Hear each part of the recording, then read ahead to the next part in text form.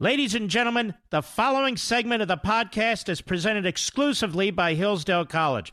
Now, in its 175th year, Hillsdale is a truly independent institution where learning is prized and intellectual enthusiasm is valued. Thank you for listening, and my sincere appreciation to Hillsdale for their sponsorship.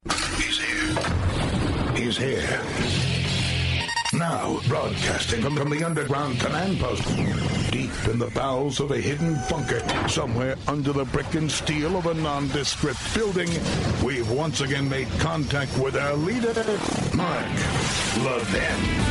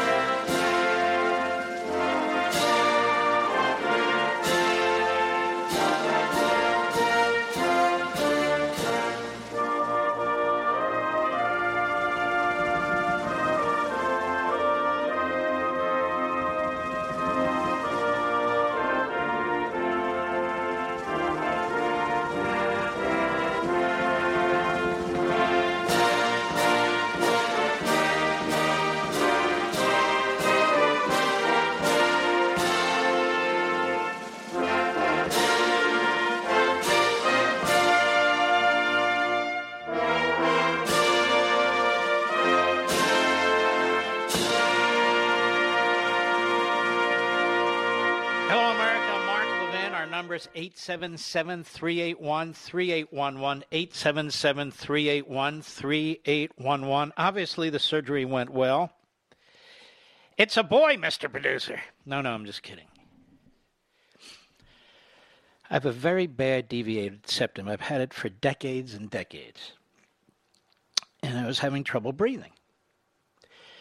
And you can still hear I still have these things in my nose for the recovery, but nonetheless. My wife, my family was getting on me, and so I finally jumped in. You know, I set up the surgery many weeks ago. So that's what it was about. That's all. Not heart surgery, nothing of that sort. But I want to thank you all. I want to jump in on this. I'll do the best I can to address this in a way that I think is pertinent and appropriate, okay? Joe Biden is giving a talk right now, reading off a teleprompter, which is fine, because we've now exceeded 500,000 deaths from the coronavirus. Now, I want to put a little footnote on that. I don't know that it's 500,000, 400,000, 570,000, or 312,000, and really nobody else does either, because our government, the CDC and others, have been very ambiguous, at least early on, about how to count. And then it's the input, hospitals and others who put the information in. But let's say it's 500,000.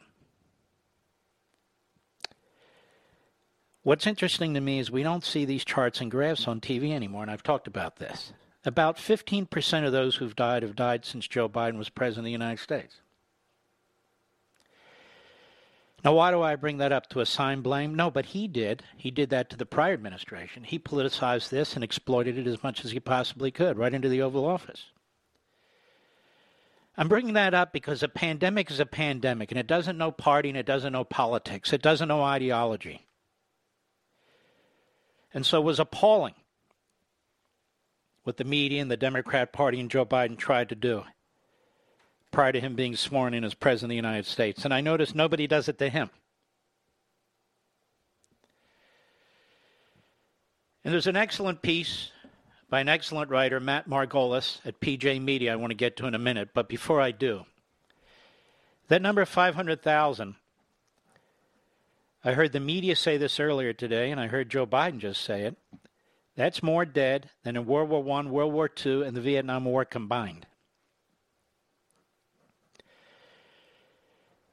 Over 30 million babies have been aborted in this country. Well over 30 million. That's genocide, the likes of which the world has never seen. And I don't care what the liberals say or some Supreme Court lawyers have to say or anybody else has to say. Those are human beings. They're not reptiles. They're not fowl. Those are human beings. Those are babies.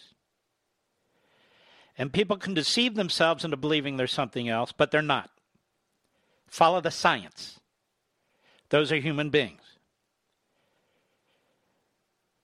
And so I just have to say, Joe Biden was almost religious in his lectures early on about coping and we have to fight things together, and I get it. But I don't see the moral distinction when you're talking about human life. And when you're talking about tens of millions of human beings who were aborted, the overwhelming vast majority of whom would have been born healthy. Healthy. And yet our Supreme Court, our Congress, and this president, governors throughout this country and state legislatures throughout this country, not only accommodate it, they insist that we all pay for it. I'm willing to have this moral discussion with a Joe Biden or a Nancy Pelosi, both of whom are Catholic, or Chuck Schumer, who is Jewish. I'd be more than happy to have this discussion about morality and life and death. More than happy. A pandemic is one thing. A virus unleashed into this country as a result of what the communist Chinese did, that's one thing. And we fight it as best we can. But abortion is a completely different issue. That's not a viral pandemic. And this president is an active supporter of a radical policy that would require all of us to pay for these abortions, whether we morally object or not. There's no vaccines for abortions. Our prior president, Donald Trump, opposed abortion. He came to this not out of politics, not out of positioning himself. He came at it because of his belief system evolved over time. In fact, you could say he was the number one anti-abortion or pro-life president we've had. And that's true. And he fought the pandemic too, tooth and nail. The reason we have a vaccine to distribute at all is because of what occurred in his administration. And isn't it interesting that even in this current administration, Biden, they don't talk about warp speed with a third vaccine or a fourth vaccine. If it happens, it happens. If it doesn't, it doesn't. That's quite a different attitude that the Biden administration has than the Trump administration had, isn't it? Very different attitude. We don't get daily or even weekly press conferences telling us we're pushing hard, the next vaccine, operation this, we're working with this, we're working with that. Johnson & Johnson may have one. Some of the others may have one and so forth. Fine.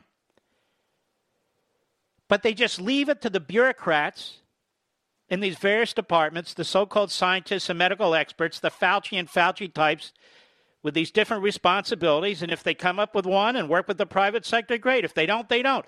We haven't heard a single thing that is the equivalent of Operation Warp Speed. We could use another vaccine or two.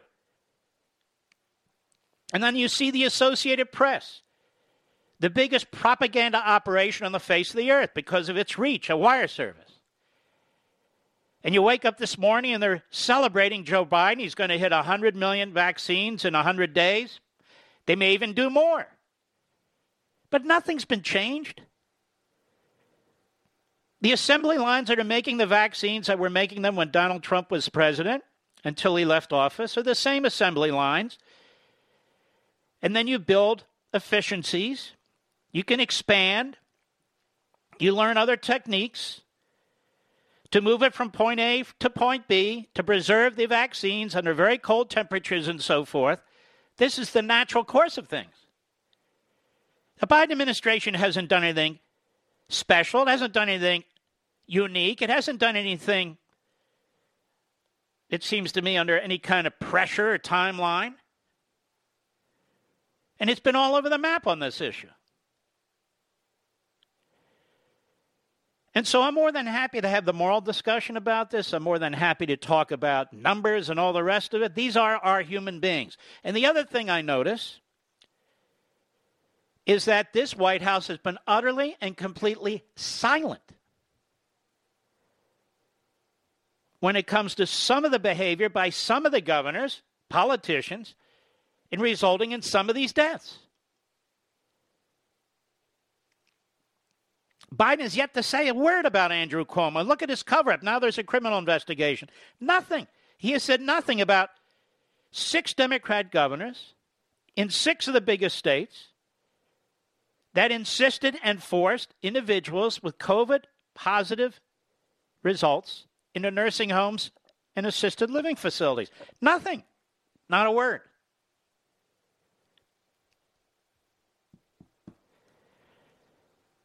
And when we come back, I want to tell you that so far the best I can tell what Joe Biden has done is attack his predecessor. If they'd done something terrifically new about production, about new vaccines, about new distribution, how come there's nothing in front of us, nothing tangible to read or feel or talk about? There's nothing. I'll be right back. Mark Levin.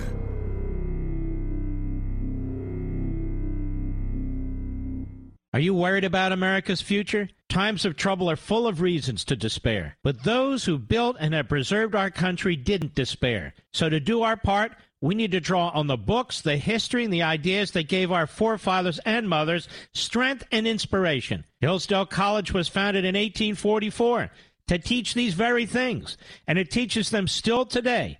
We can all study these things, all with Hillsdale College professors right in our homes. Through Hillsdale's free online courses, we can study the history of our civilization, the wisdom of ancient and Judeo-Christian philosophers, and the writings of Shakespeare and Mark Twain. We can reacquaint ourselves with our Constitution. We can learn how the Constitution has been undermined, and more importantly, how it can be recovered. Friends, as we fight in defense of family, faith, and freedom, let us draw on the best of the past with Hillsdale's guidance to save the greatest nation on earth. Begin learning today at levinforhillsdale.com. That's Levin for Hillsdale.com. Levinforhillsdale.com.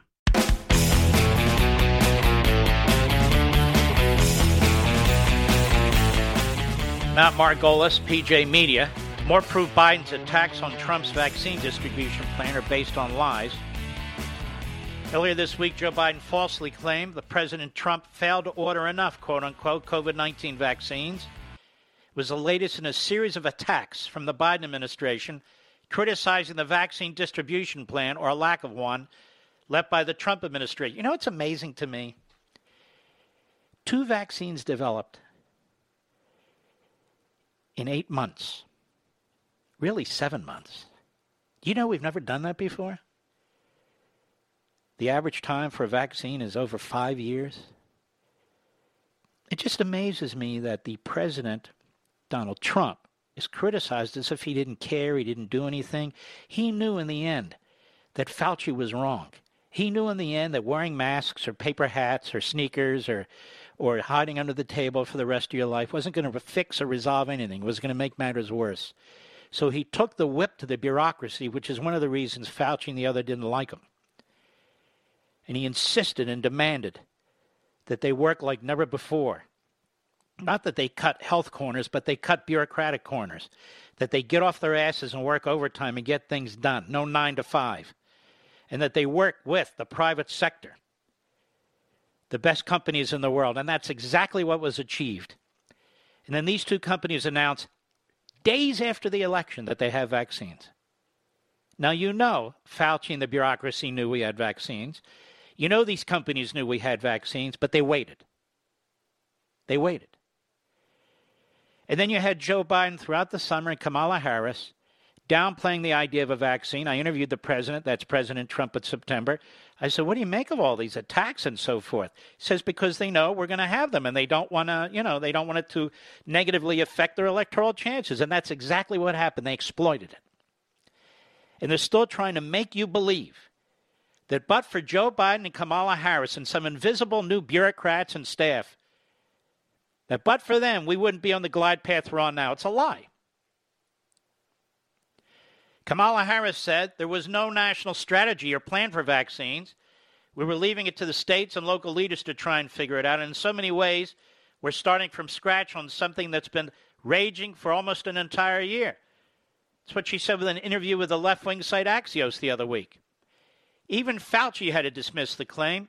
He said, we're certainly not starting from scratch. We're coming in with fresh ideas, but also some ideas that were not bad ideas with the previous administration. You can't say it was absolutely not usable at all. It's taking what's going on, but amplifying it in a big way, he added. And I don't even know why we care what Fauci says, since he wasn't even in charge of the project, quite frankly. But the Biden administration is still using the same vaccine distribution models developed by Operation Warp Speed under President Trump. I want to repeat this. So even the AP, MSNBC, CNN, the New York Slimes, the Washington Compost, and all the other liars and frauds understand what I'm saying. The Biden administration is still using the same vaccine distribution model developed by Operation Warp Speed under President Trump. Because Trump had the professionals handle this. The military, HHS, the scientists. It's more or less the plan that we put together, frankly, that's happening, and maybe there are improvements, and that's really great, some acceleration, but clearly we didn't go from no plan to a plan and from no vaccine to a vaccine. Dr. Monsif Salawi, the former head of the Operation Warp Speed, told Fox News last week, he also said he was surprised the Biden administration is gloating about a vaccine distribution plan that isn't their own. Biden always the plagiarist, huh? The data also proves that attacks from the Biden administration are unfounded. According to a graph generated by Newsy, vaccine production and distribution under Biden has not accelerated, but rather followed the same trajectory as it was under Trump. Followed the same trajectory that it was under Trump. As I just explained, whether you're building computers or iPhones or cars or whatever, once the assembly line's in place, once the knowledge is in place, the production begins to pick up, and then you have cost savings on top of everything. Joe Biden's Department of Defense also doesn't dispute that the distribution plan is the same as it was under Trump. In fact, General Gus Perna, who led the effort under Trump, is still there in the same exact capacity. Centralized distribution is being managed by the CDC through an existing contract to deliver vaccines and supply kits. We continue the mission to accelerate the development, manufacturing, and delivery of safe and effective vaccines and therapies.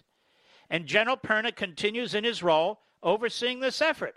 Perna's spokeswoman, Laura Oka, told Newsy, so Joe Biden, who said he wants to unify the country, rather than give President Trump the credit he deserves, is actually trying to take credit for the vaccine and a distribution plan he has absolutely nothing to do with. Matt Margolis, PJ Media.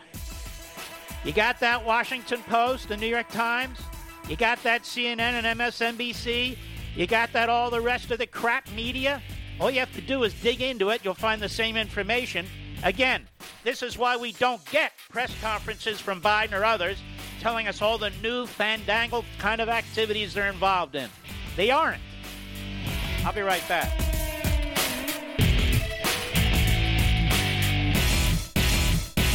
Are you worried about America's future? Times of trouble are full of reasons to despair. But those who built and have preserved our country didn't despair. So to do our part, we need to draw on the books, the history, and the ideas that gave our forefathers and mothers strength and inspiration. Hillsdale College was founded in 1844 to teach these very things, and it teaches them still today. We can all study these things, all with Hillsdale College professors right in our homes. Through Hillsdale's free online courses, we can study the history of our civilization, the wisdom of ancient and Judeo-Christian philosophers, and the writings of Shakespeare and Mark Twain. We can reacquaint ourselves with our Constitution. We can learn how the Constitution has been undermined, and more importantly, how it can be recovered. Friends, as we fight in defense of family, faith, and freedom, let us draw on the best of the past with Hillsdale's guidance to save the greatest nation on earth. Begin learning today at levinforhillsdale.com. That's Levin for Hillsdale.com. Levinforhillsdale.com.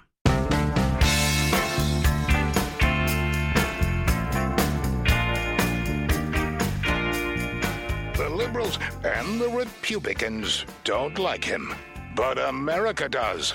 You can call Mark Levin at 877-381-3811. Doing my best here. Drip, drip, drip. I want to talk to you about a subject that I've spent really much of my life studying, and that's the Supreme Court of the United States. The first book I wrote was called Men in Black.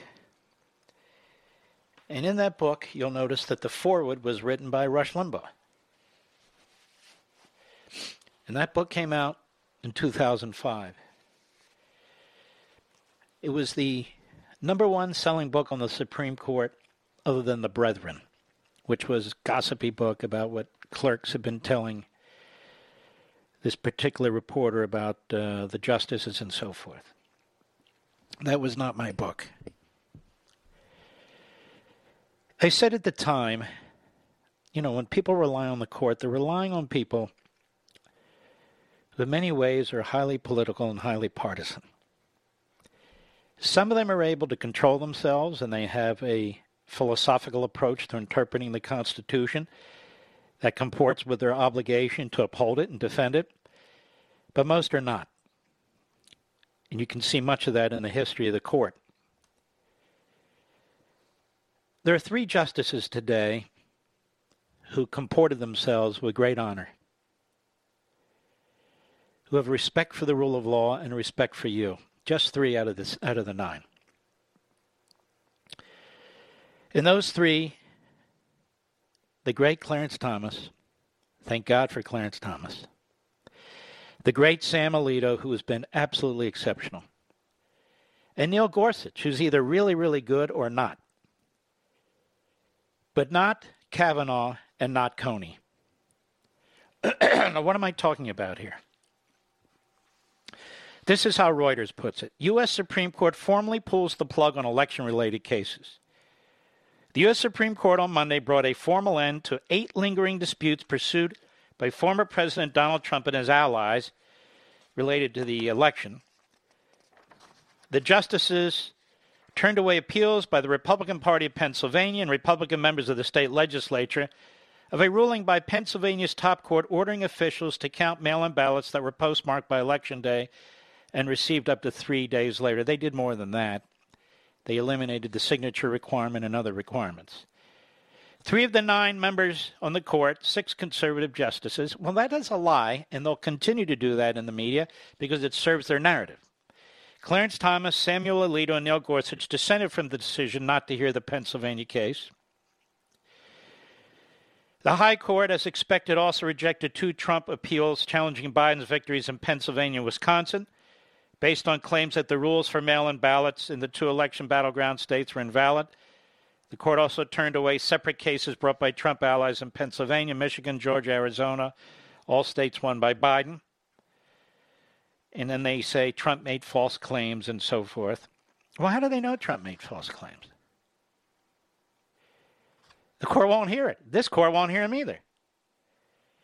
Why do the media report this way? Anyway, on the Pennsylvania case, I happen to be familiar with both of them. The one to me that was the strongest of the cases was the one that was a straight-up challenge under Article 2, Section 1, Clause 2 of the Constitution, which is very simple. That is, that the Supreme Court of Pennsylvania, the Attorney General of Pennsylvania, and the Secretary of State of Pennsylvania have absolutely no authority to substantively change election laws in the state.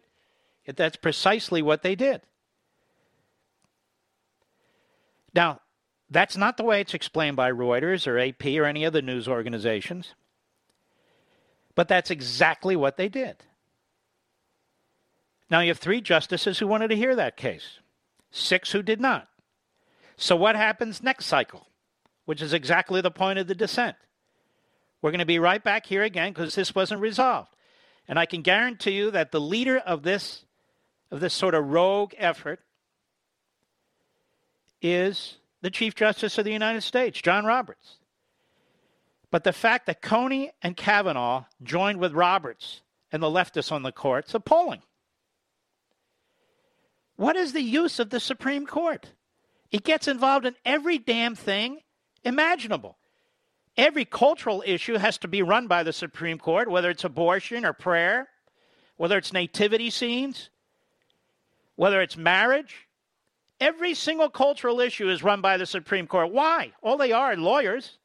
Why do they control what happens in every state, in every town, and in every public square? But here we have something that occurred under the federal Constitution, where the framers could not have been clear. The state legislators, even John Roberts should be able to read that. But 6 of them, including Kavanaugh and Coney, the great Kavanaugh and the great Coney, decided not to get involved. Shame on them. They have helped to pour fuel on the fire of the division in this country by failing to uphold the United States Constitution and drawing a line. That's their damn job, not to interfere in all these other matters. Now, the second Pennsylvania case, which is straightforward, black and white, simple as can be. The Pennsylvania state legislature, Republican, and the Democrat governor conspired to violate their own constitution. Now you might say, what's that have to do with the federal government? Nothing, except it involves the selection of electors who choose the president and vice president of the United States. So it has everything to do with the federal Constitution. It's not a federalism issue. In other words, state legislatures are free to conduct themselves as they wish within the civil rights requirements and so forth. But they're not free to violate their own Constitution in order to create a situation where you have tainted electors being counted in Washington, D.C. on the day those electors are counted. So they disenfranchise the people in Pennsylvania by not actually amending the Constitution, by effectively passing a statute in lieu of an amendment that allowed for mail-in voting. And they felt pressure to do it because of the pandemic.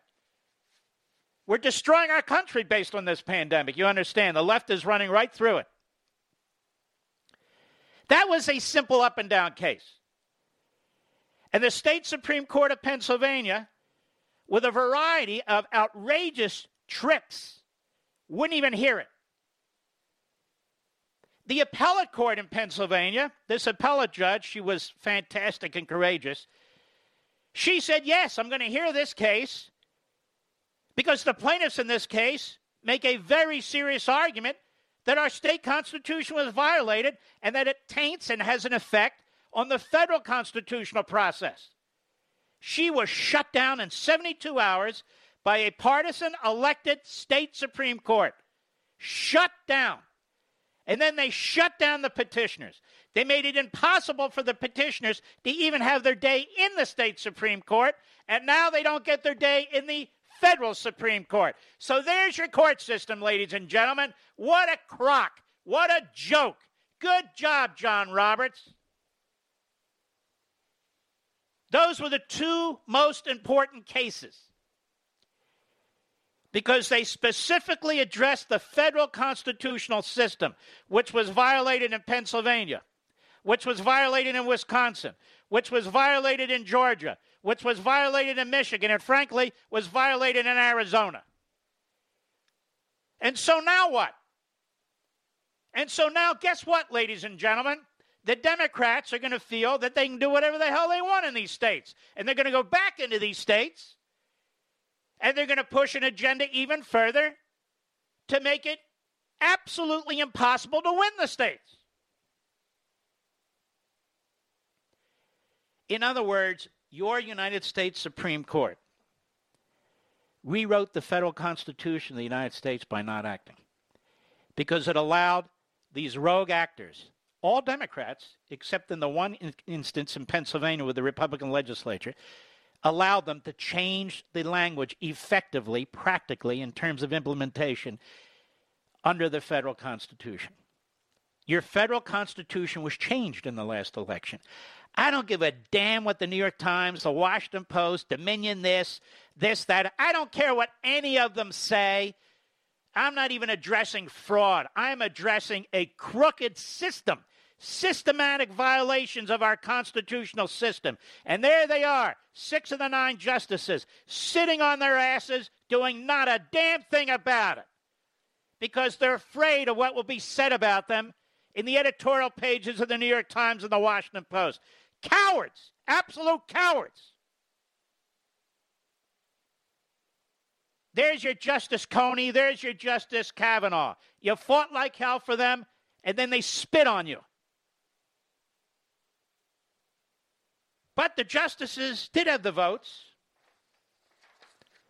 Well, I should say the opposite. The justices took another pass today. They think it's okay for a local Democrat prosecutor to get the tax returns of a Republican president, whether he's in office or out of office. Now, what kind of door does that open? What kind of an idiot do you have to be to not understand the precedent that that creates? Any pretext for investigating a president now by some slob out of some city or town or county, any pretext that they can pull together to make it seem like a legitimate investigation will now be a basis for a president having to provide his tax returns. Just because Democrats and the media demand the tax returns of somebody, I open the Constitution. It's not in there. There's no requirement. As a matter of fact, let me suggest this to you. You know, when the Constitution was originally written and adopted, there was no damn income tax. There was no Internal Revenue Service.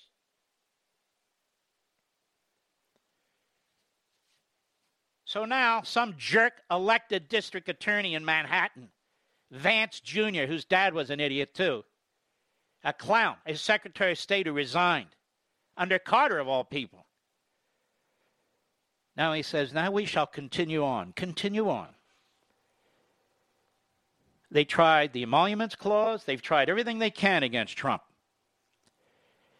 But now here's what I believe. I believe all the financial records of every Supreme Court justice should be revealed. That we need to have transparency. That branch of government is cloistered and hidden behind very thick marble walls, which, by the way, has chiseled above the door Jesus and Moses, the 10 Commandments, all the things we're not allowed to have. That's what they walk under every day in order to get to their office. No hypocrisy there. So we need transparency. We need to know all about their financial relationships, family members, because after all, they have the final word, quote unquote, on the Constitution. Just ask them, they'll tell you that. And we need Nancy Pelosi's tax records and her dumb husband. Why just Donald Trump? Why just Donald Trump? I'll be right back. Mark Levin.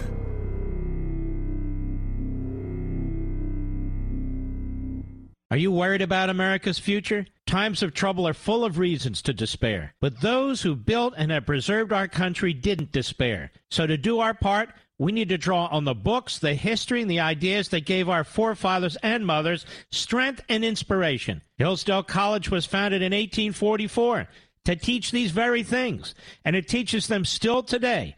We can all study these things, all with Hillsdale College professors right in our homes. Through Hillsdale's free online courses, we can study the history of our civilization, the wisdom of ancient and Judeo-Christian philosophers, and the writings of Shakespeare and Mark Twain. We can reacquaint ourselves with our Constitution. We can learn how the Constitution has been undermined, and more importantly, how it can be recovered. Friends, as we fight in defense of family, faith, and freedom, let us draw on the best of the past with Hillsdale's guidance to save the greatest nation on earth. Begin learning today at levinforhillsdale.com. That's Levin for Hillsdale.com. Levinforhillsdale.com.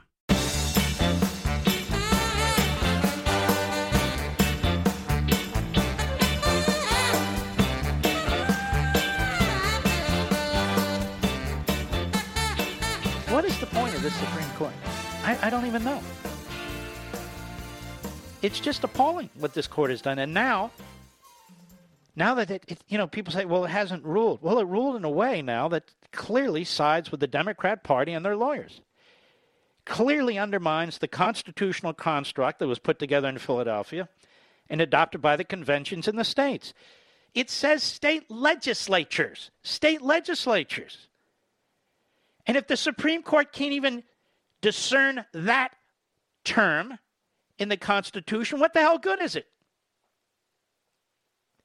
That's why I wrote Men in Black, How the Supreme Court is Destroying America. Well, look at it. It's been wrong on so many immigration issues, so many regulatory issues, so many tax issues. It upheld the Great Society and the New Deal and all these other things. It has advanced a radical approach to gender. I mean, so here we have a straight constitutional question, and it becomes controversial. Why? Because it might cost the Democrats? Well, why is that controversial? Do the right thing. You know, Beyer, Sotomayor. What's the other one? Kagan. Those three. They march together on these controversial issues, and they never break ranks. They never break ranks. It's like the Democrats in Congress. They never break ranks. The Republicans are all over the place.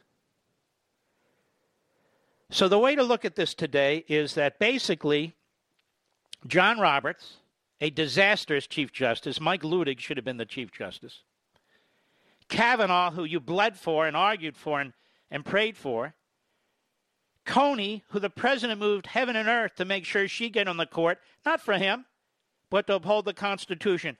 All three of them let down the country today. All three of them. All three of them let down the country today. They're so worried about positioning themselves and positioning the court. That's why I said it's become a political entity in so many ways. But we're not getting justice in the Supreme Court, and that is a huge problem for a society. When the court doesn't uphold the Constitution, even when it's black and white, even when you really have to do somersaults in order to come up with a different conclusion, the court is doing severe damage, not just to its integrity, the integrity of the electoral system, but the integrity of the Constitution. A disgraceful day. I'll be right back.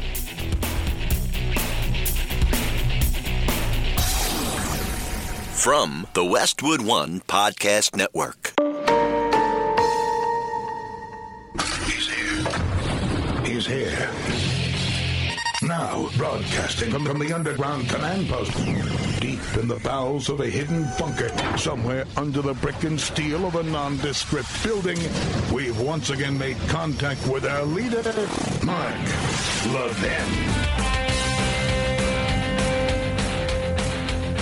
Hello, America. Mark Levin here. Our number, 877-381-3811.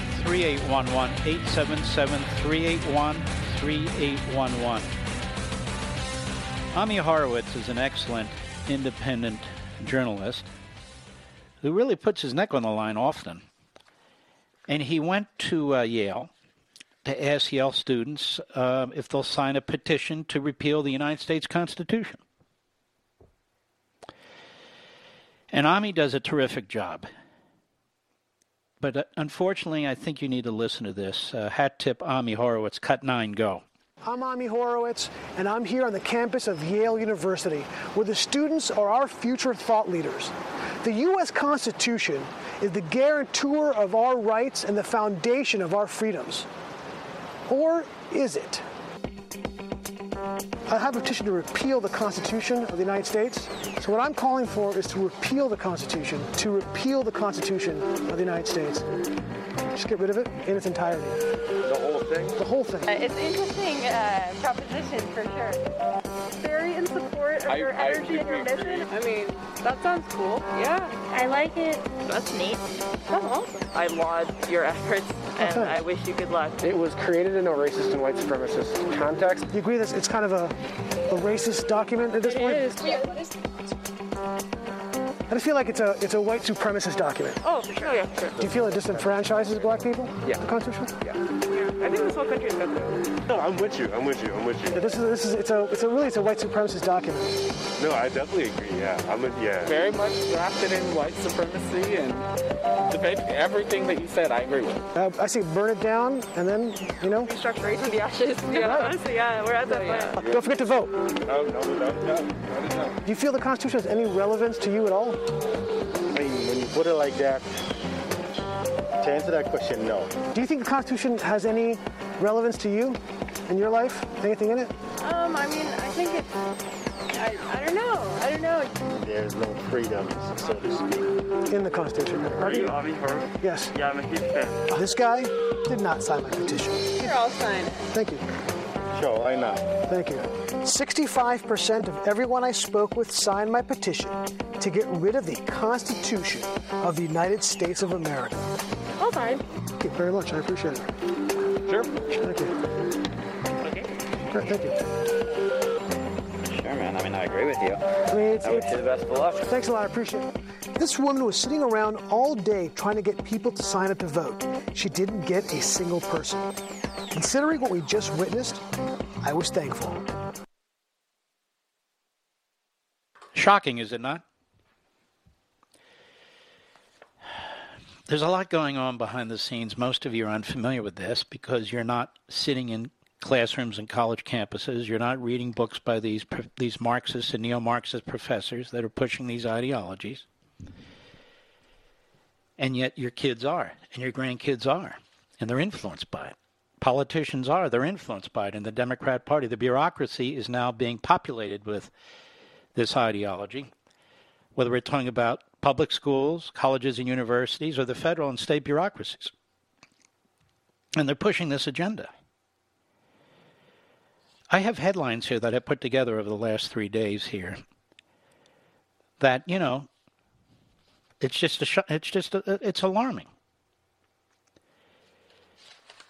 Like this, for instance.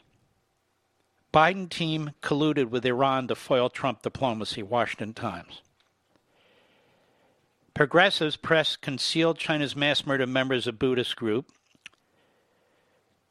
Let's see here. Biden announces end of Trump's America First agenda in G7 speech. Biden, let's see here, when it comes to sports, his attack on women's sports. Every one of these, here's a Biden administration urges passage of Equality Act to rewrite Civil Rights Act to conflate gender identity with sexual orientation. Everything that Biden is doing is embracing every one of these ultra-radical elements that are on our college campuses and being pressed by these professors. Every one of them, virtually. And he's succeeding. I found a piece, thanks to our friends at Instapundit, that goes back 16 and a half years. By a brilliant man who I've met once or twice in my life. Honestly, I don't even know if he's still with us. I hope he is, but I'm not sure. James Pearson. He was the executive director of the John M. Olin Foundation, which is now non-existent because Mr. Olin, who was very wealthy, saw that when wealthy men of the right put together these foundations, they were ultimately hijacked by the left.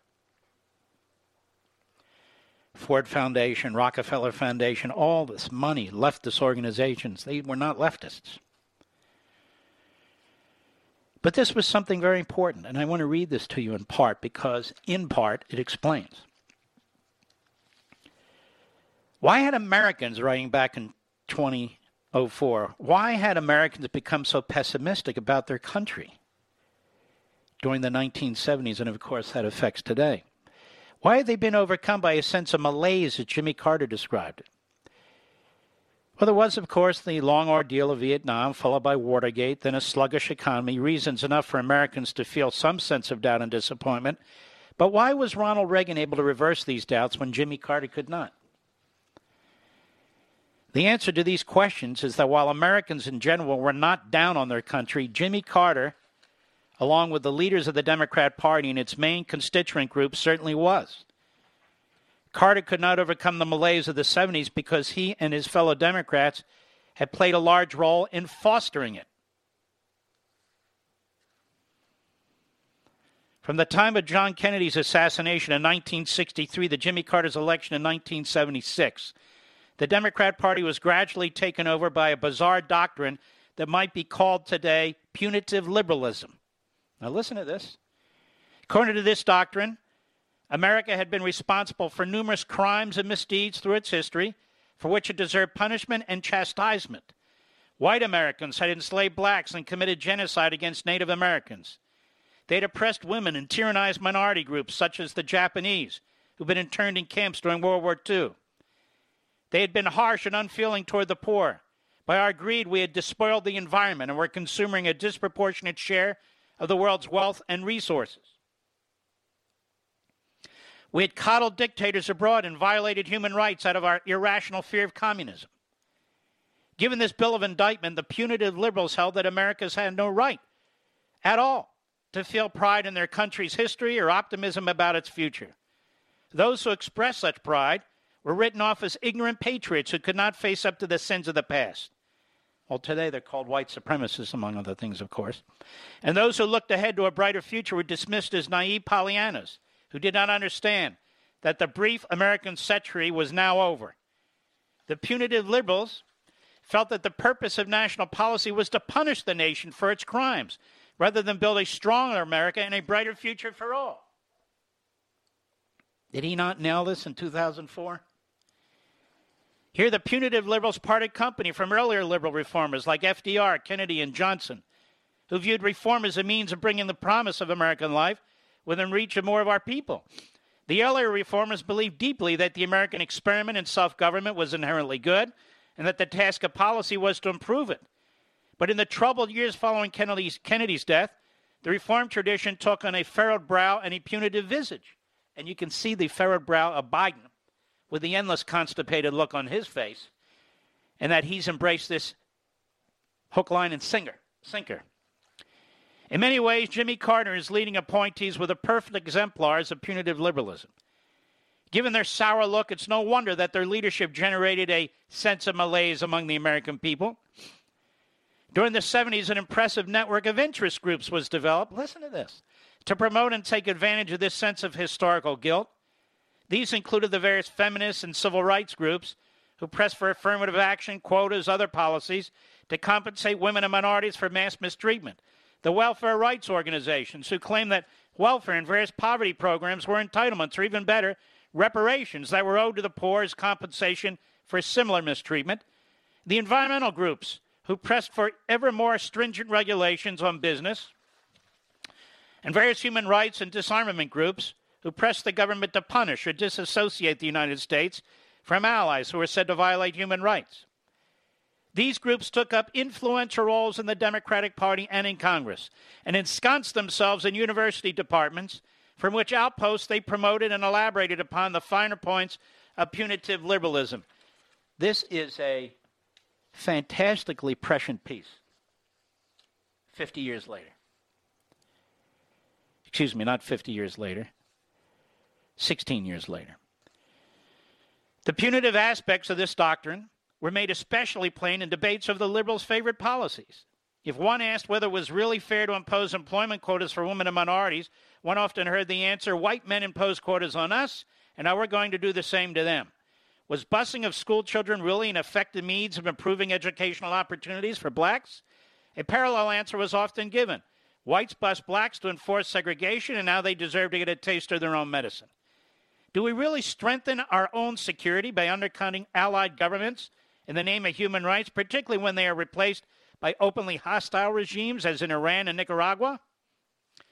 Naturally, it was somewhat difficult to advance the tenets of punitive liberalism in the public arena, and especially tricky to do so in electoral contests.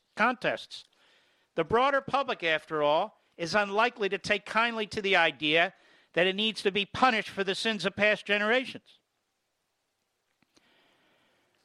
Let's see here. The punitive liberals thus chose instead to advance their causes in the regulatory bodies and in the federal courts, the latter being the perfect arena for leveling blame and exacting punishment. And they did so with considerable success. Well, of course, they've done the same in our universities and colleges and the media now.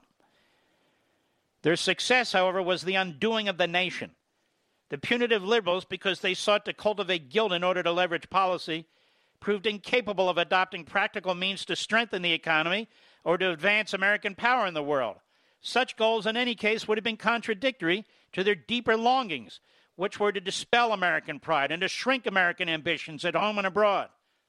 The Cold War, in particular, seemed to them a pointless struggle between two flawed empires, two scorpions in a bottle. While they didn't wish to see the communists win, neither were they prepared to swallow the triumphalism that would accompany a victory by the West. A strong economy, meanwhile, would disproportionately reward the rich and self-contented middle classes, the very groups that the punitive liberals wished to chastise. Thus, it was perhaps inevitable that the policies of the punitive liberals would give us the worst of all worlds: weakness and embarrassment abroad, inflation and unemployment at home, and a public that was beginning to lose hope in its future. By 1980, the nation had seen the results of its experiments with punitive liberalism and was beginning to look for an alternative, and they found one. His name was Ronald Reagan. And I got to thinking, not only is this right on, but this is why they had to get rid of Trump. They had to try and destroy Trump. One of Ronald Reagan's campaign slogans was, "Make America Great Again." Remember, Mr. Producer? Except it was called in the second term, Making America Great Again, I believe. Donald Trump, in many ways, substantively and otherwise, saw America as Ronald Reagan did. Now, the never-Trumpers will never understand this because they're blinded by their conceit and their hate, so they're irrelevant. The liberal media has never embraced this anyway, so they're irrelevant. But I'm talking to you.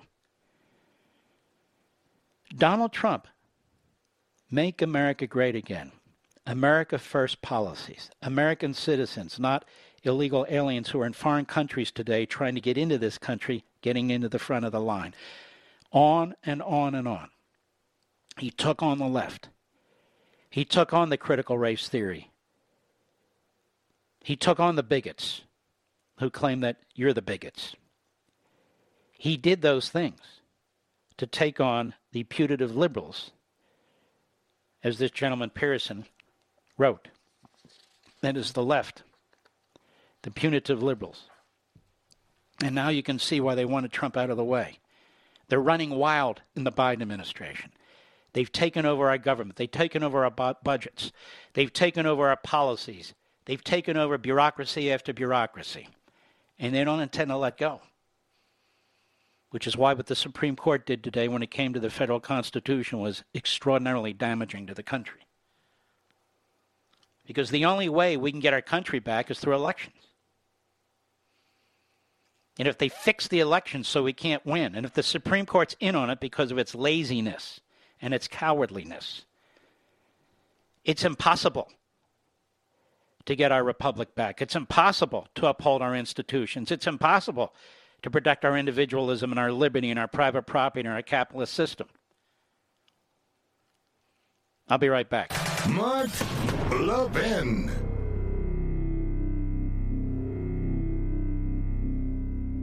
In today's digital age, where cyber threats loom larger than ever, safeguarding your personal information is paramount. So why is Congress considering a law that could put your credit card data at greater risk of being hacked and exposed to foreign networks? This Durbin-Marshall credit card bill could jeopardize your financial data, make it more susceptible to cyber intrusions. It's a controversial bill that proposes a shift in billions of dollars worth of consumer transactions to payment networks that lack the robust security measures consumers rely on. Who could possibly want that? Well, the answer? Woke corporate megastores seeking to inflate their multi-billion-dollar profit margins. The Durbin-Marshall credit card bill will undermine our safe and convenient payment systems and endanger your data security. It's time to take a stand. Visit electronicpaymentscoalition.org. Make your voice heard. Tell your senators to oppose the radical Durbin-Marshall credit card bill, paid for by the Electronic Payments Coalition.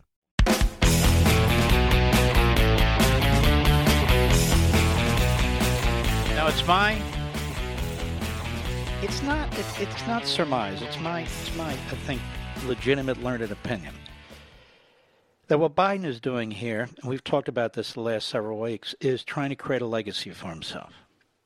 He wants to outdo Obama and he wants to outdo FDR. And in this, he's more like Bernie Sanders then, isn't he? Across the board, you can see what he's doing. Massive spending projects. These executive orders, which in my view are appallingly unconstitutional, and there the Supreme Court sits. No, Mark, there's not a case before it. It would sit there anyway. It's really amazing what's going on. The trajectory in our country. The firewalls have been breached. The court has participated in the degradation of the separation of powers. It is participating in it. And you can see Republican senators. In the House, they're better, but the Republican senators really are rudderless. They have no agenda. They have no purpose, really. They get up and, they may complain about what's going on, but they don't have any plan. They don't have any policies. They don't have any strategy. And this is the McConnell problem. I've said before, and I'm not going to forget. McConnell needs to go. We need some, what we need is a Newt Gingrich. We need a Newt Gingrich in the Senate. We need a Newt Gingrich in the Senate. And it's going to take somebody with guts, one of the conservatives who you all know and I all know, just one of them, to make a run at McConnell in his leadership position. And they're going to fail once or twice, but to keep at it, the way Gingrich kept at it when it came to Bob Michael. And they will be attacked by Politico. They'll be attacked by the Post and the Times and the rest, because that's the nature of the American media. It is poisonous and it is corrupt. And they will help the Mitch McConnells of the world because they want the Mitch McConnells to be there because they're punching bags for the left. But that said, it's going to take one of them. It's going to take one of them to keep at it. It's going to take one of them to fight in the Republican primaries. It might be a 2-year, 4-year, 6-year project. But somebody needs to take that project and run with it. Or it's not going to happen. And we need somebody to do that for the sake of the Republic, quite frankly. But Biden's on a mission, and it's about his legacy. Not about the country, not about your future, that's for sure. Every left-wing radical kook idea he can possibly institute.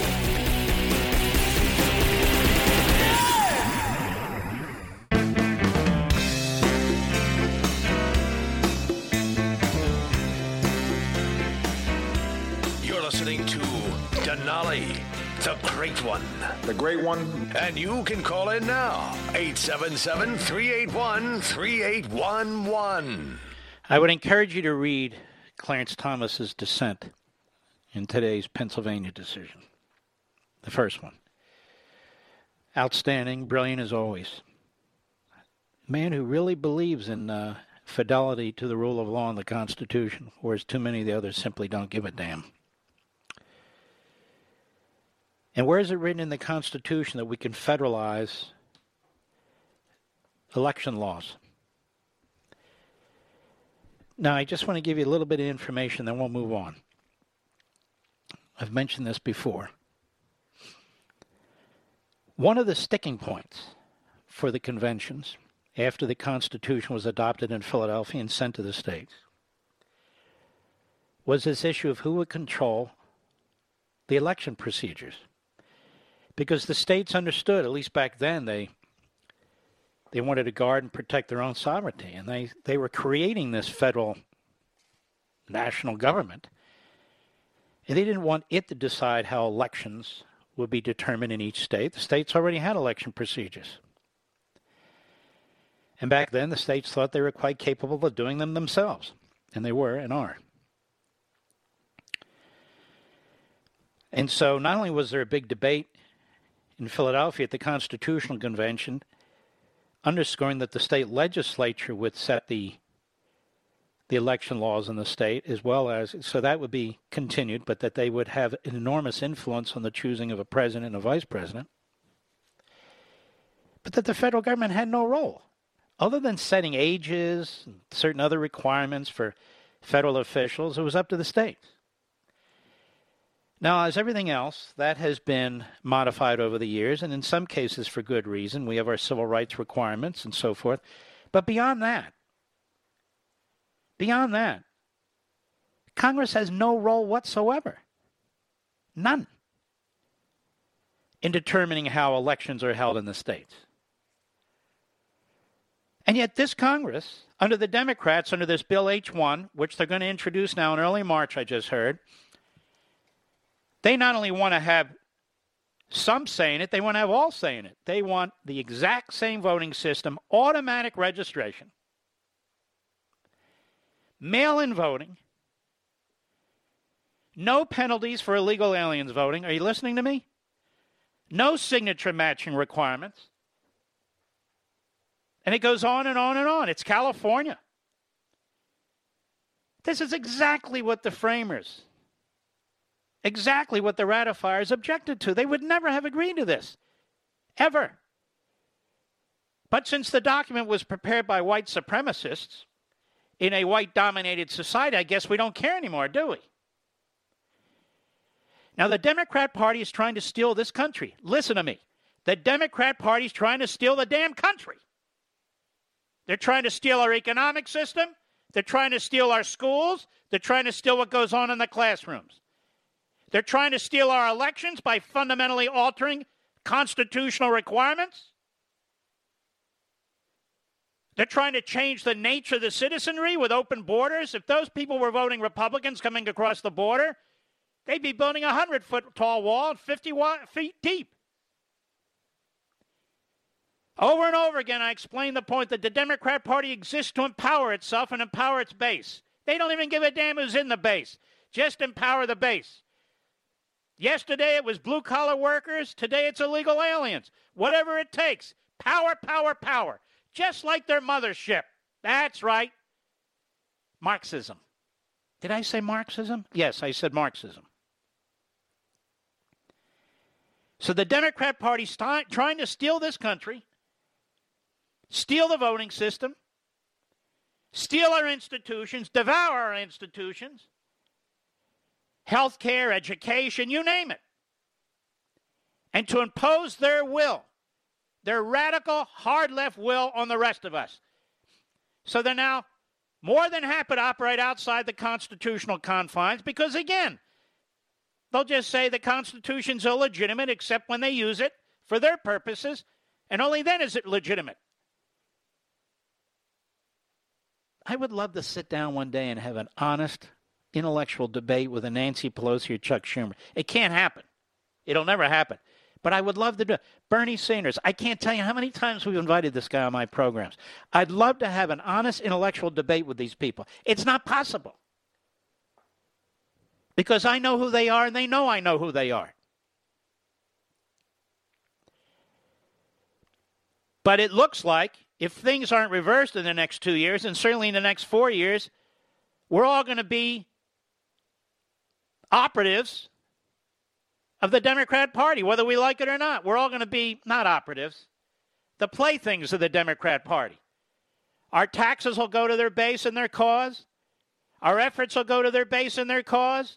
Our society will be rejiggered to go to their base and their cause. And that's it. Then it's over. A one-party country like a one-party state in California, or a one-party state in New York, or a one-party state now in Illinois, or a one-party state in New Jersey, or a one-party state in Rhode Island.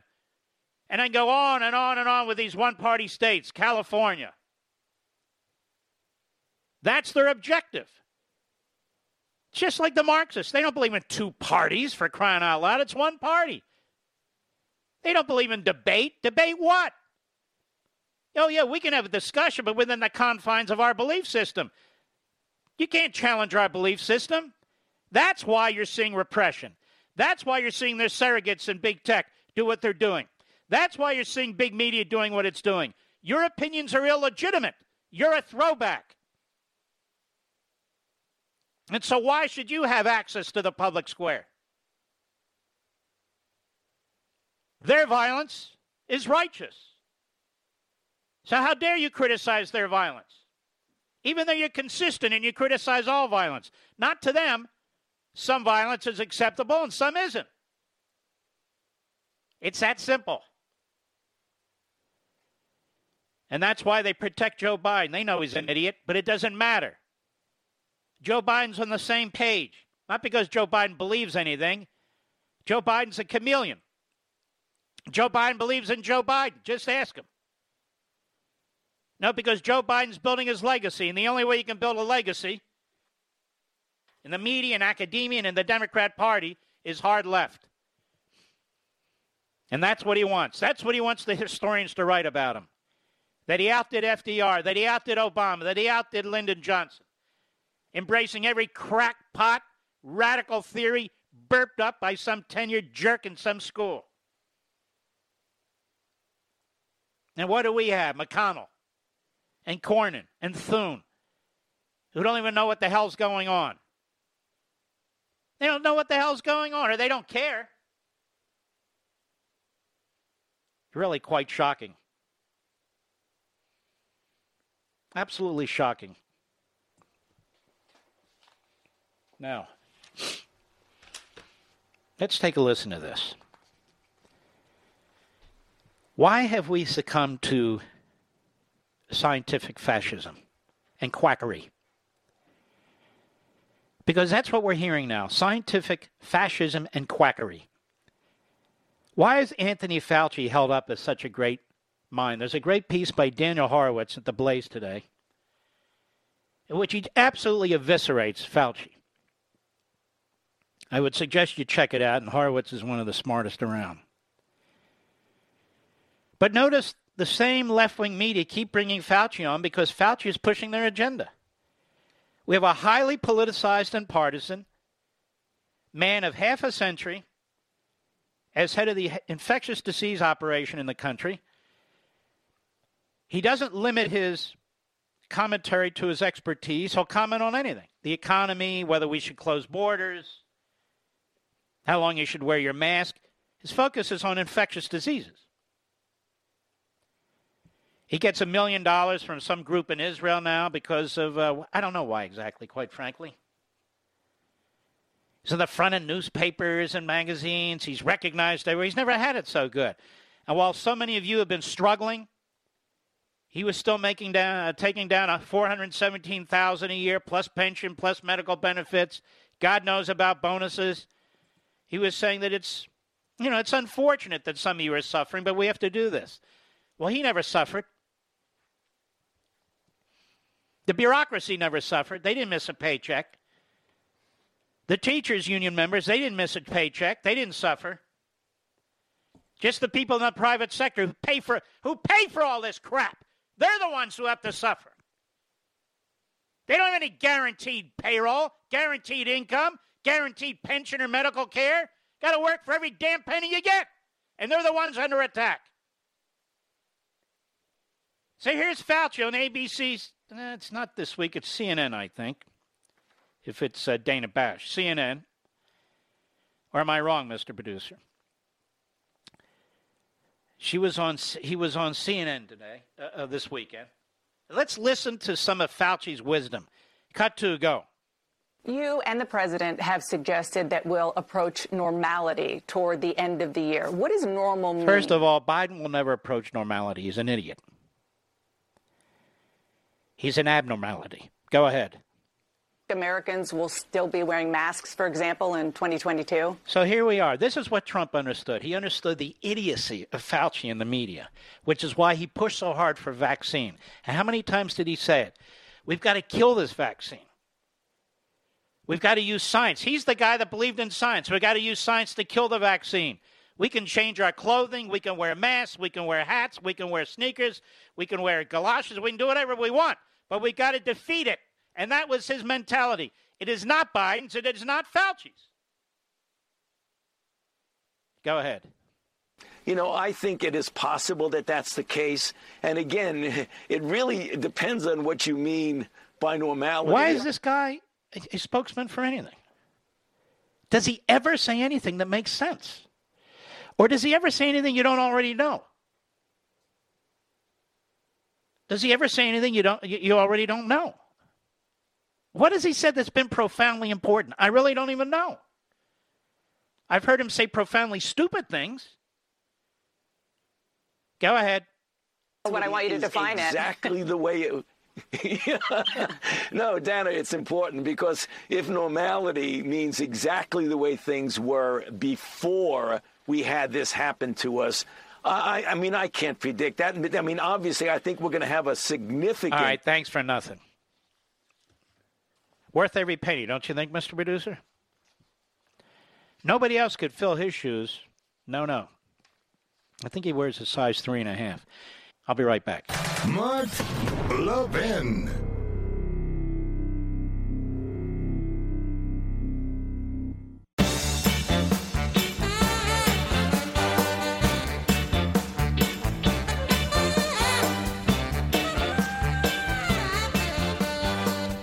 Well, I hope you had an opportunity to watch Life, Liberty, and Levin on Sunday.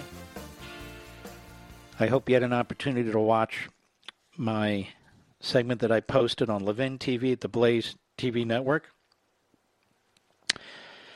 I spoke at some length about Rush, about some of the personal side of Rush, the relationship I had with him, which was absolutely fantastic. In many ways, he was like a brother, as is his brother David Limbaugh.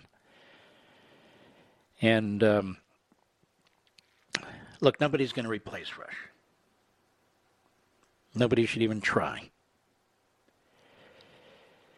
But as Rush once told me, just be yourself, fight for the cause, and do the very best you can.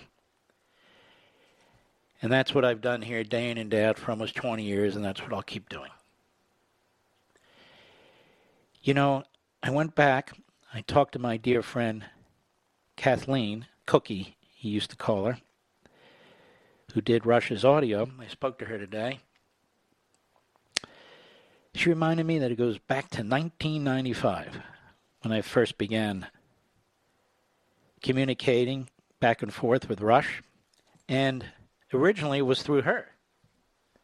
She would read something in the Wall Street Journal or the New York Post or what have you, typically from a New York media outlet involving the law, the Constitution. She reached out to me. I was at Landmark Legal Foundation.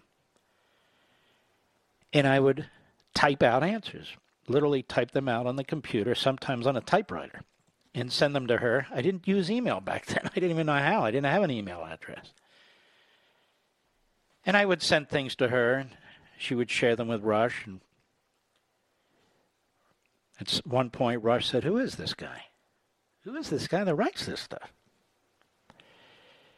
And he contacted me, and he said, "Look, I want you to email me, and we can talk to each other and so forth." And I said, "Well, I don't email." He said, "Well, you damn well better start." You know, he was so advanced technologically. You might say, "Well, let's email him." But even back then, it was, it occurred, but he was way ahead of the game. I have the same email address I had then, Mr. Producer, as you know. And he would instant message me. This is before iPhones, as I recall, right on the computer.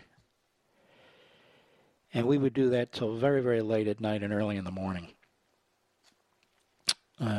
for many, many years. And we would talk about the different issues. We would talk about family. As you know, I read from Rescuing Sprite on this program and on my Sunday Fox show. By the way, so now the book is unavailable on Amazon. It's sold out, Mr. Producer. That's what I'm told. In Barnes & Noble, it's like number 5 or number 7. And incidentally, any money I get from that book goes to helping dogs. But I hope they revealed, Rush, his view of faith, his view of God, his view of life. Because it was absolutely profound and compelling. I'll be right back. From the Westwood One Podcast Network. Ladies and gentlemen, this final hour of the podcast is sponsored exclusively by AMAC, the Association of Mature American Citizens. Now over 2 million conservative members strong, AMAC believes in and stands up for the values that we care about: faith, family, and freedom. Thank you for listening, and please support AMAC. And you can become a member at amac.us/join. He's here. He's here. Now, broadcasting from the underground command post, deep in the bowels of a hidden bunker, somewhere under the brick and steel of a nondescript building, we've once again made contact with our leader, Mark Levin.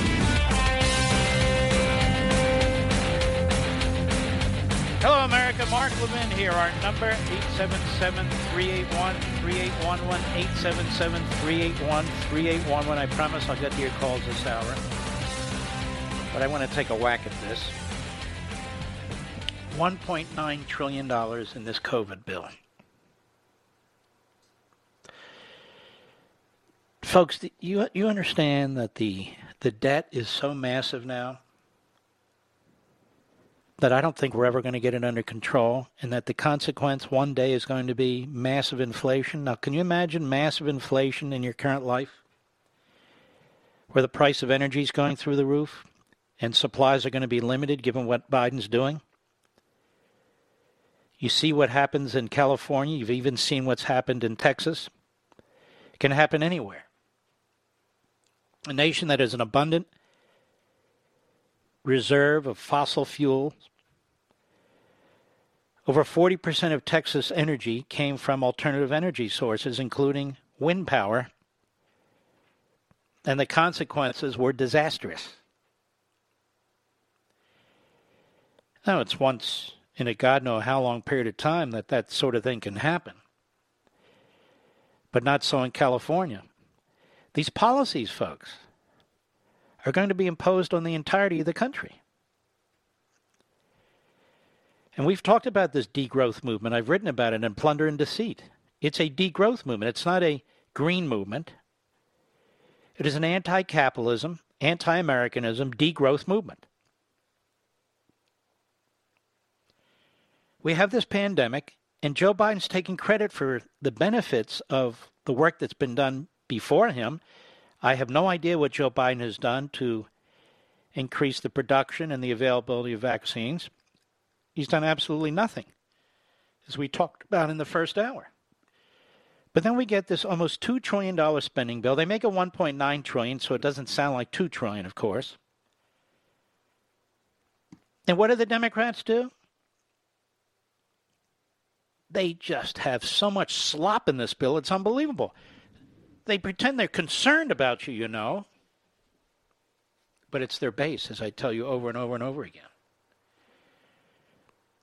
And Chris Enlow over at Blaze Media, alarming items stuffed inside House Dems' $1.9 trillion stimulus bill, health surveillance, animal COVID studies. Let's take a look at this.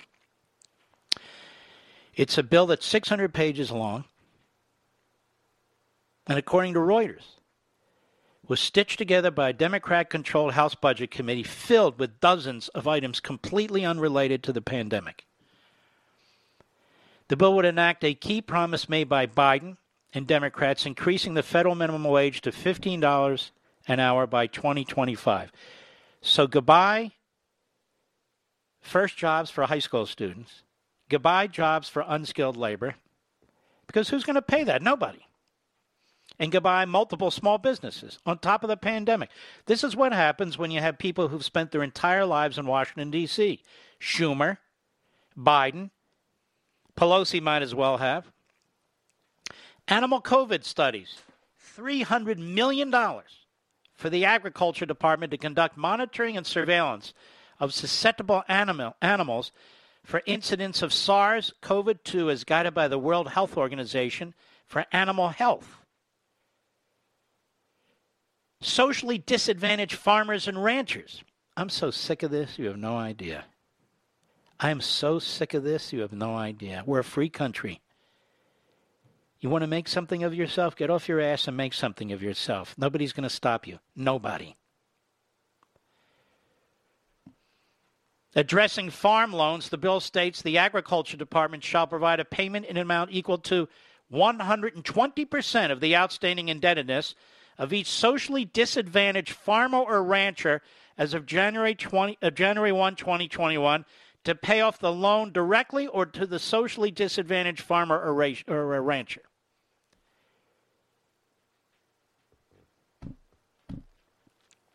The purpose of debt payments is to, quote, alleviate discriminatory barriers preventing socially disadvantaged farmers and ranchers from fully participating in the American farm economy.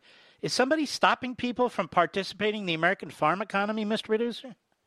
The hell are they talking about? What did I say? This is all about the Democrat Party. The Democrat Party funding its base, redistributing wealth to its base, protecting its base, stealing authority, power, and property from people who are not part of its base. The bill also provides another $1 billion. We're now throwing around billions, hundreds of billions like it's nothing. Another $1 billion to the same group for, quote, outreach, mediation, financial training, capacity building training, cooperative development training and support, and other technical assistance to socially disadvantaged groups. So this pays off a whole litany of consultants and operatives and federal contractors. Student loan outreach.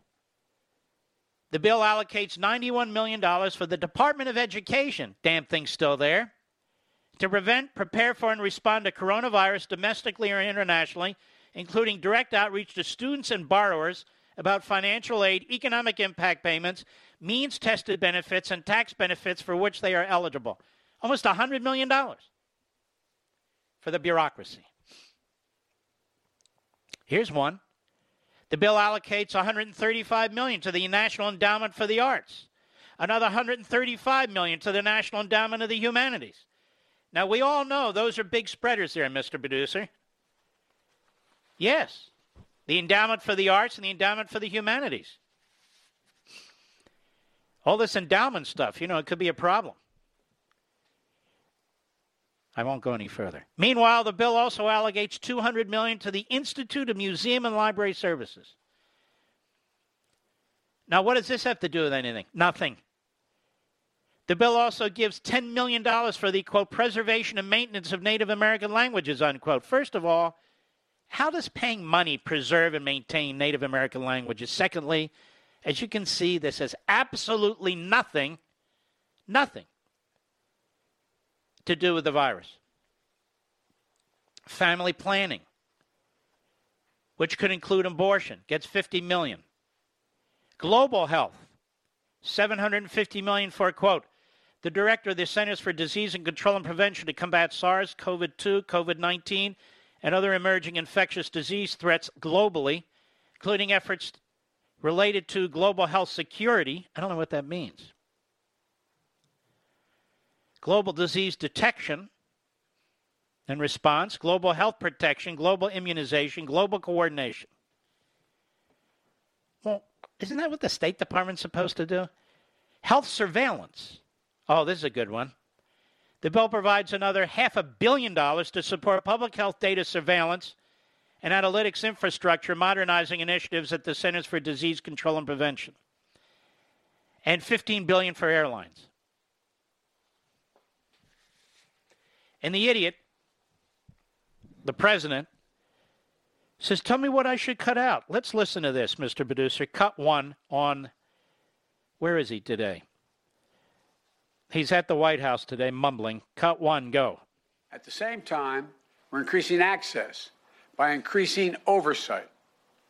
I invite any inspector general in this program with jurisdiction over this program to closely look at these loans and publicly report on any issues they uncover inconsistent. Well, let me help you out, genius. Already there was news reports of about $100 billion out of all the money that's been spent so far that's gone to waste, fraud, and abuse. Did you see that, Mr. Producer? $100 billion. I challenge any inspector general to check it out. Read the newspaper, you moron. It's right there. Go ahead. We will ensure every dollar is spent well. No, you won't with the shovel-ready crap. You were in charge of that. You were in charge of Solyndra. This guy's such a liar. His false teeth are even chattering. And we will ensure the money is well spent. No, you won't. And how will you do that? Go ahead. Much needed, long overdue to help to small businesses who really need help staying open. They really need help staying open. Well, then why don't you call your governor friends and tell them to let them open? They don't need you. They don't need the bureaucracy to get fat off of their problems. Go ahead. Maintaining jobs and making ends meet. Maintaining jobs, like the Keystone XL pipeline. Energy jobs, good-paying jobs. We can't have those. We're going to make propellers and battery-operated socks. Go ahead. This is a starting point, not the ending point. We need Congress to pass my American Rescue Plan. Oh, this is the American Rescue Plan. Thank God we have the American Rescue Plan, another $1.9 trillion.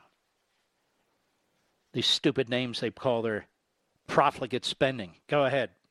Deals with the immediate crisis facing our small businesses. Now, critics say the plan is too big. Let me ask them a rhetorical question. What would you have me cut? All right, I'll tell you what.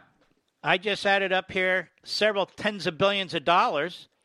Federal minimum wage increase, animal COVID studies, socially disadvantaged farmers and ranchers, money for these things, student loan outreach, fine arts and museums, Native American languages. I don't even know what you're doing there. Neither do you, you idiot. Let's see, family planning, I guess more abortion, health surveillance, airlines. Why don't you start there? Why don't you cut there? And while you're at it, cut Fauci's salary in half. We're over 500,000 dead, you just said today, as a result of COVID. Those are your words. Well, who's the infectious disease guy? Yeah, who's he? How come he's never held to account? I'll be right back. Mark Levin.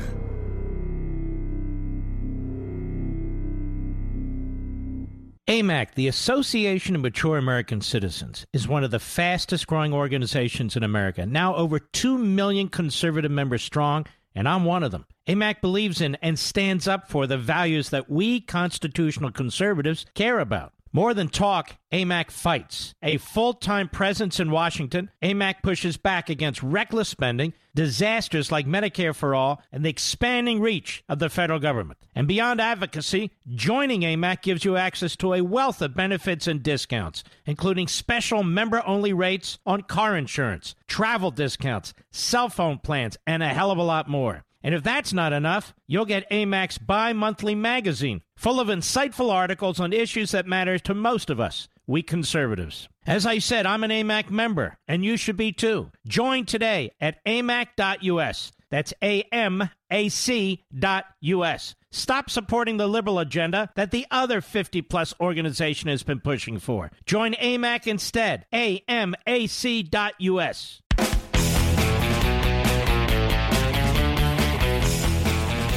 Jim in New Jersey, the great WABC. Go, sir. Hello. Hey, Mark. Love the show. First, I'd like to give out my thoughts and prayers to the Limbaugh family. He was a great man, and we're going to miss him. Keep yourself healthy. We need you. Let me go to my comment. The Democrats are like the mobsters. Back in the day, they would throw rocks through the windows of the stores, burn the stores until the owners, until they relented. And what they did with Schumer up there screaming, "We're going to come for you, Gorsuch. We're going to come for you, Kavanaugh," that was the rock through the window. Kavanaugh will never do a controversial vote after what he went through. Gorsuch, same thing. They're worried about the mobs going in front of the houses, chanting, writing on their walls. They really are sort of like domestic terrorists. They do what they need to do to take control of the people. Mm-hmm. There is a lot of that. That's for sure. I appreciate your call, my friend. Let's keep going. Let's go to Wade in Roxbury, Vermont. XM Satellite. How are you, Wade? Good, Mark. That was a great tribute you did for Rush on Sunday night's Life, Liberty, and Levin. He really will be sorely missed. Amen. My question is that I'm so upset with this do-nothing Supreme Court with their dereliction of duty, and I'm wondering if there's any way that constitutional scholars such as yourself can get together and maybe bring some impeachment charges or malfeasance charges. Well, first of all, I can't bring charges against Supreme Court justices. I'm sorry? Impeachment is something only the House of Representatives can do. So we can all get together, but we can't do anything. And unfortunately, the cast was set many decades ago, early in our history, that justices are not impeached for their opinions. If they have a case, though, where they clearly were in error, such as some all right, don't keep going down this road. There's nothing anybody can do. So if they have a case, you know, the Supreme Court wrote Justice Taney wrote the decision in the Dred Scott case. Judge Taney was a racist. He's a segregationist, and he upheld slavery. Do you think he should have been impeached? I'm not sure. Well, you're not sure? I'm not familiar enough with the case. Well, no, I just told you the case. And he should have been impeached, but they had decided decades before that we don't impeach justices for their opinions. So the answer is we can all get together, but there is no answer. I have family members when I say this is this, and they say, well, what can we do about it? What do you mean, what can we do about it? What can we do about it? We lost. We fight another day. There's nothing I can do about it. These justices have to be much more carefully examined. I warned people about Kavanaugh. I was one of the only ones behind a microphone to warn people about Kavanaugh that he would start to buckle, and he's starting to buckle. I'm shocked at Amy Coney, be honest with you. We'll see how she conducts herself. But there was never any doubt about Clarence Thomas decades and decades ago, and never really any doubt about Sam Alito, quite frankly, as there was no doubt about Scalia. And that's the kind of person you need to get on the bench. And we had people like that. We knew John Roberts was iffy, and we had potential justices. But when I got behind this microphone and I dared to raise even some questions about Kavanaugh, Mr. Producer, remember what happened? I was attacked. Now, I understand the enemy, the Democrat Party. I understand the media. I understand how vicious they are, and we want to rally around. But we rally around, and sometimes it just isn't what it's supposed to be. Kavanaugh, McConnell, when Trump was trying to decide whether to nominate Kavanaugh or Coney, it was McConnell who pressed Trump to nominate Kavanaugh because he said it'd be much easier to confirm she's too rigid. Well, it didn't exactly work out that way. But if Amy Coney continues to rule like this, then she's no better than the rest of them, despite all the efforts, despite what President Trump did and so forth. We're not asking her to rule for President Trump. We're asking her to rule on the Constitution. She failed miserably today, miserably. So to answer your question, no matter how many times I'm going to be asked, no, we can't get together and impeach anybody. No, they're not going to be impeached. And no, you can't bring a lawsuit against a Supreme Court justice because guess who gets to hear those cases? All right, Wade, thank you for your call, my friend. People are always disappointed when I say these things to them. Sometimes in person they'll stare at me and say, what do you mean we can't do anything? Okay. And it's always the we. We can't do anything. You guys need to get together. You guys need to do this. Look at Vermont. That poor guy's stuck in Vermont, Wade. Look at the two crap senators from Vermont. So my question is, what are you going to do about it? Well, we can't. Okay. What we need to make sure we can do is have mobility. What we need to make sure we can do, even though we may not want to do it, is have the ability to pick up and leave and go to a free state that embraces the morality and the principles that we believe in. And what the Democrats are trying to do is to make sure no such state exists. So this in and of itself is an important battle in each and every state that's not, dark blue. In these red states, look what's happening to Texas. Texas is right on the line right now. It's right on the cusp because of immigration policy, and Biden knows that. The Democrats know it. That's what they're trying to do. I had a family member write me today and say, we're doing pretty good among Hispanics, 35%. They're doing better, 65%.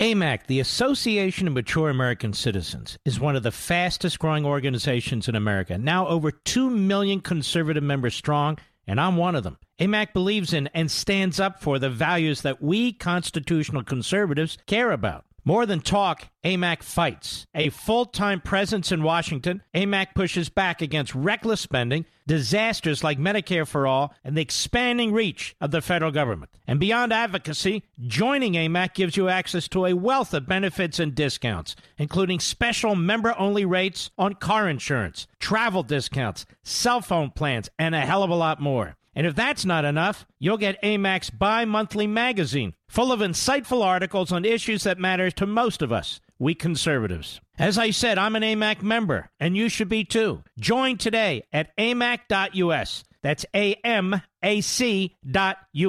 Stop supporting the liberal agenda that the other 50-plus organization has been pushing for. Join AMAC instead. AMAC.us.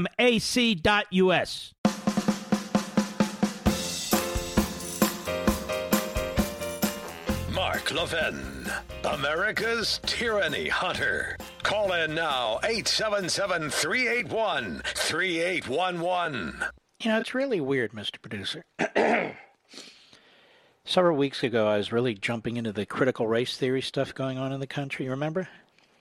Been doing an enormous amount of research, not just people who are looking into it and reporting on it, but a really deep dive into the history and the so-called scholars behind it, reading the most monotonous books you can possibly imagine, and I came on the air and I've spent a lot of time on it. Now it's all over TV. Have you noticed that? It's all over TV. It's all over blogs and so forth. This is the way it works here. It really is. So I guess it's okay. I guess I should be better about it, don't you think? Nah, not really. I don't think so. Because I'll give you an example. After this show, I'll get something to eat, my beautiful wife, and then I will be working at my desk, doing more research, more analysis, and more writing. It really is amazing to see how many people out there put their names and pictures and photos on books and haven't really written the books. They edit them, they like to say. Anybody who's written a book, I mean a substantive nonfiction book, knows how much work goes into it. It's a real task, even if you love doing it. I love doing it. Some days you hate doing it, but overall I love doing it. You can't be a teeny bopper. You can't be, having a normal weekend life, a normal night life, and so forth when you are under a contract and have a deadline to produce a book. It doesn't work that way. Particularly if you're doing a 3-hour radio show and a couple of 1-hour TV shows. But I watch these guys, and it's like, and let me tell you about George Washington. Let me tell you about it. And I'm thinking, what are you going to tell us? What somebody else told you and what somebody else wrote for you. I'm just being honest. Look, I'm just being honest. I pride myself on doing my own work. And I do that not only because I have self-respect, but respect for you. We have people who mock Joe Biden for being a plagiarist, and yet they don't do anything differently in some ways. Just pointing it out. Let's go to Ron, Baltimore, Maryland, the great WMAL. How are you, Ron? Hi, thank you very much. Okay, you've mentioned that the Founding Fathers, I think particularly Madison, said that the Constitution would only work for a society where the people were virtuous. Well, they all said it, but in particular, John Adams wrote fairly extensively about it. Okay, so and then my question is, well, it would seem that society today is not the kind of society that those folks envisioned. So where does that leave us? What's the best we can hope for if the Constitution is not going to work? Where does that leave us? Where do you think it leaves us? Well, I think the best we could hope for would be something like a benevolent dictatorship or something like that. And most dictatorships are not benevolent, I can tell you that. No, most aren't. That's for sure. So that is a problem. The only hope I can see for the country... I think about half the country is virtuous in that sense, and about half the country is destructive. And half the country is narcissistic, and half the country makes demands on the other half. They want free stuff. They have a chip on their shoulder. They demand that they're owed stuff. These are the people, as an ideology, this is pressed by the Marxists and the neo-Marxists, as an ideology, these are the people who are destroying the country, and intentionally so. So that's the battle we have. And as for a benevolent dictatorship, I don't think they'd be very benevolent based on what I'm seeing in these states and so forth. Do you? Well, no, that's part of the problem. I think our only hope would be is if we could have some kind of a religious revival or something. All right. Well, who knows what religious revival, benefit. How about we work harder? For instance, I'm not going to put you on the spot, but I don't think you show up at school board meetings or town meetings. I don't think you spend a lot of time getting in the or lobbying your senator, your congressman, or doing things of that sort, a convention of states. How about we do things that are staring us right in the face rather than surrendering and imagining what could be over the mountain? That's my view anyway. All right, sir, thank you for your call. Man, people are ready to give up without even fighting, Mr. Producer. Have you noticed that? Mr. Producer says, don't give up. No, but do you get the point? It's ridiculous. We have people who put their lives on the line for this country and have in the past. Well, I don't know. I guess we don't have virtuous people. So what, a benevolent dictatorship, a religious revival? You can throw around every idea you want. If you're not hands-on, if you don't have your head in the game, it's not going to matter. That's why I say this plural, we need to this, we need to that, means you're not going to do anything. Now, I'm not talking to all of you, obviously, but you get my point. People would rather complain than act. Not on the left. They act. They complain and they act. They act and they complain. Let's go to Marvin, Tallahassee, Florida. How are you, Marvin? Thank you, Mark, so much. The great WFLA. How are you? I'm doing really, really well. Thank you so much. I wanted to say I'm very thankful for Donald Trump. I live in Tallahassee. I'm 70 years old. I got my first vaccine because of President Trump. And if he hadn't given us that vaccine, who knows where all of us would be, how many more lives would have been lost. I got the vaccine about a month before the inauguration. I got the second one. Wow, how'd you get it so fast? You're only 70. Excuse me? How did you get it so fast? I found out that the health department in Tallahassee had the vaccine. Somebody just called me and said, "Did you know they're doing that today?" And this was in January. And I said, okay, let me go check on it. So I called immediately. Well, do you agree with me that Democrats, that Republicans should be in the front of line getting vaccines first, because we elected Trump, we supported his administration, and the Democrats were downplaying, if not outright attacking the idea of an early vaccination. So why aren't we getting them first, and why aren't they having to wait for us? Well, obviously, I got it first, and most you of my did, friends but you're not everybody, are you? Well, no, Mark, I'm not Every everybody, Republican but hasn't gotten the... You're missing my point, sir. It's okay. Okay, the whole country knows you got your vaccination. Go ahead. No, okay, yes. Okay, I got my vaccination. Also, I just want to let you know that Biden is just absolutely doing, I think, the opposite of what DeSantis is doing. Wouldn't that be an amazing meeting if the two ever got together? Would we have a chance of having a country think alike? Maybe if the two of them would talk of what works and what's not working. DeSantis is amazing in Florida. Okay, two different things. DeSantis is one of the great leaders right now in the country. There's absolutely no question about it. But you ask a second question. Wouldn't it be amazing if they got together? You really think Joe Biden's going to get together with DeSantis and try and take tips from DeSantis? No, sir, but what if he has a moment of clarity? Maybe. Okay, thanks for your call. What am I missing tonight, Rich? Am I missing something? If he has a moment of clarity, wouldn't it be amazing if they got together? It's not going to happen. Biden's not going to do that. Can we as a people impeach the Supreme Court justices? I'm not trying to be rude. I'm just saying, where's this stuff coming from? Well, people are frustrated. That's okay. Be frustrated. But focus energy on what can be done about these things. Biden is not going to ask DeSantis for advice. No, we can't impeach Supreme Court justices. Everybody knows that, I think. So we have to come up with practical ideas, and practical ideas are all in front of you. We haven't even exercised them yet. In our own lives, we haven't exercised them yet. I mean, there's 1,000 things you can do to organize in your neighborhoods, to go to school board meetings, I used to do these things. And you just got to think about your own life, what you can do, not if Biden is going to reach out to DeSantis. That's not going to happen. Not if a group of scholars are going to get together and impeach Supreme Court justices. That's not even on the table.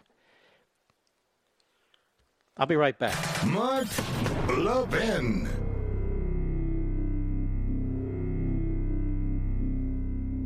AMAC, the Association of Mature American Citizens, is one of the fastest growing organizations in America, now over 2 million conservative members strong, and I'm one of them. AMAC believes in and stands up for the values that we constitutional conservatives care about. More than talk, AMAC fights. A full-time presence in Washington, AMAC pushes back against reckless spending, disasters like Medicare for All, and the expanding reach of the federal government. And beyond advocacy, joining AMAC gives you access to a wealth of benefits and discounts, including special member-only rates on car insurance, travel discounts, cell phone plans, and a hell of a lot more. And if that's not enough, you'll get AMAC's bi-monthly magazine, full of insightful articles on issues that matter to most of us, we conservatives. As I said, I'm an AMAC member, and you should be too. Join today at amac.us. That's AMAC.us.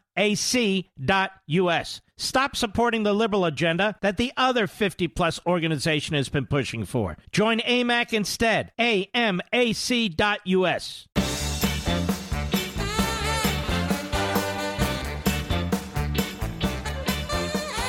Here's a piece by Maxim Lott at Fox News, and it's an outstanding piece. It's headlined, Inside Wikipedia's Leftist Bias, Socialism Pages Whitewashed, Communist Atrocities Buried.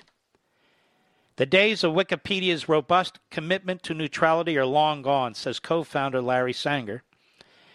Big Tech has faced repeated accusations of bias and censorship.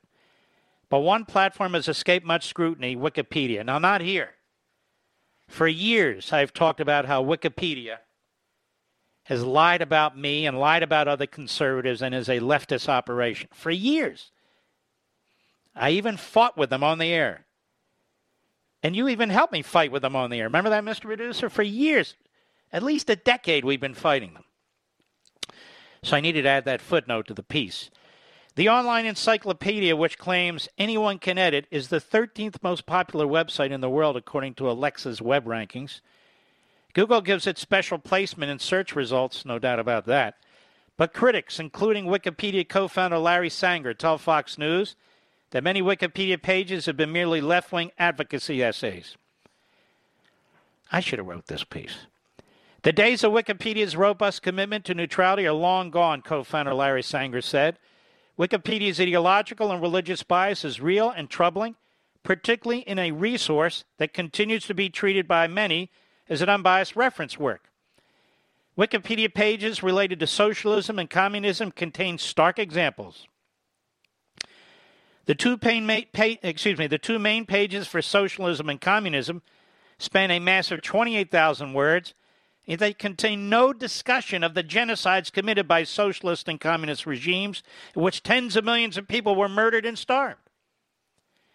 The omission of large-scale mass murder, slave labor, and man-made famines and neglect and negligent and deeply misleading, economics professor Brian Kaplan, who has studied the history of communism, told Fox News.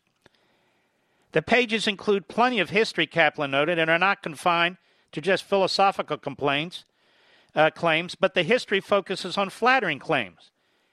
Wikipedia's socialism page announces, quote, the Soviet era saw some of the most significant technological achievements of the 20th century. You believe this? It ignores a man-made famine in which Soviet dictator Joseph Stalin commandeered the food from regions like Ukraine and Kazakhstan, and we wrote about that in Unfreedom of the Press. As for comment, a Wikimedia Foundation spokesidiot sent a statement noting that Wikipedia is a living, breathing project. Gee, can you imagine how stupid they are to use those words? We're living and breathing, and is always evolving, just as our shared understanding of a topic does. The response also noted the Foundation does not directly control content on Wikipedia, which is written by volunteer editors. You know, there was a great piece not that long ago in Breitbart by one of the gentlemen who was involved in Wikipedia. And he used my case as an example, as well as some of the others. And he explained that you have a couple of editors in particular who are on the site constantly and involved in editing all kinds of things, so-called volunteers. No accountability whatsoever. The Wikipedia socialism page also mentions China's Communist Party, but only begins its description in 1976 after Mao's reign of terror had already killed tens of millions. After Mao Zedong's death in 1976, China's economic performance pulled an estimated 150 million peasants out of poverty, the encyclopedia says. Of course, he killed 60 million people, but who's counting? Doesn't mention Mao's prior communist programs, such as his Great Leap Forward, in which private farming was abolished, leading to mass famine that killed tens of millions, or the Cultural Revolution, and the Red Guards and all the rest, the mass killings under communist regimes, nope.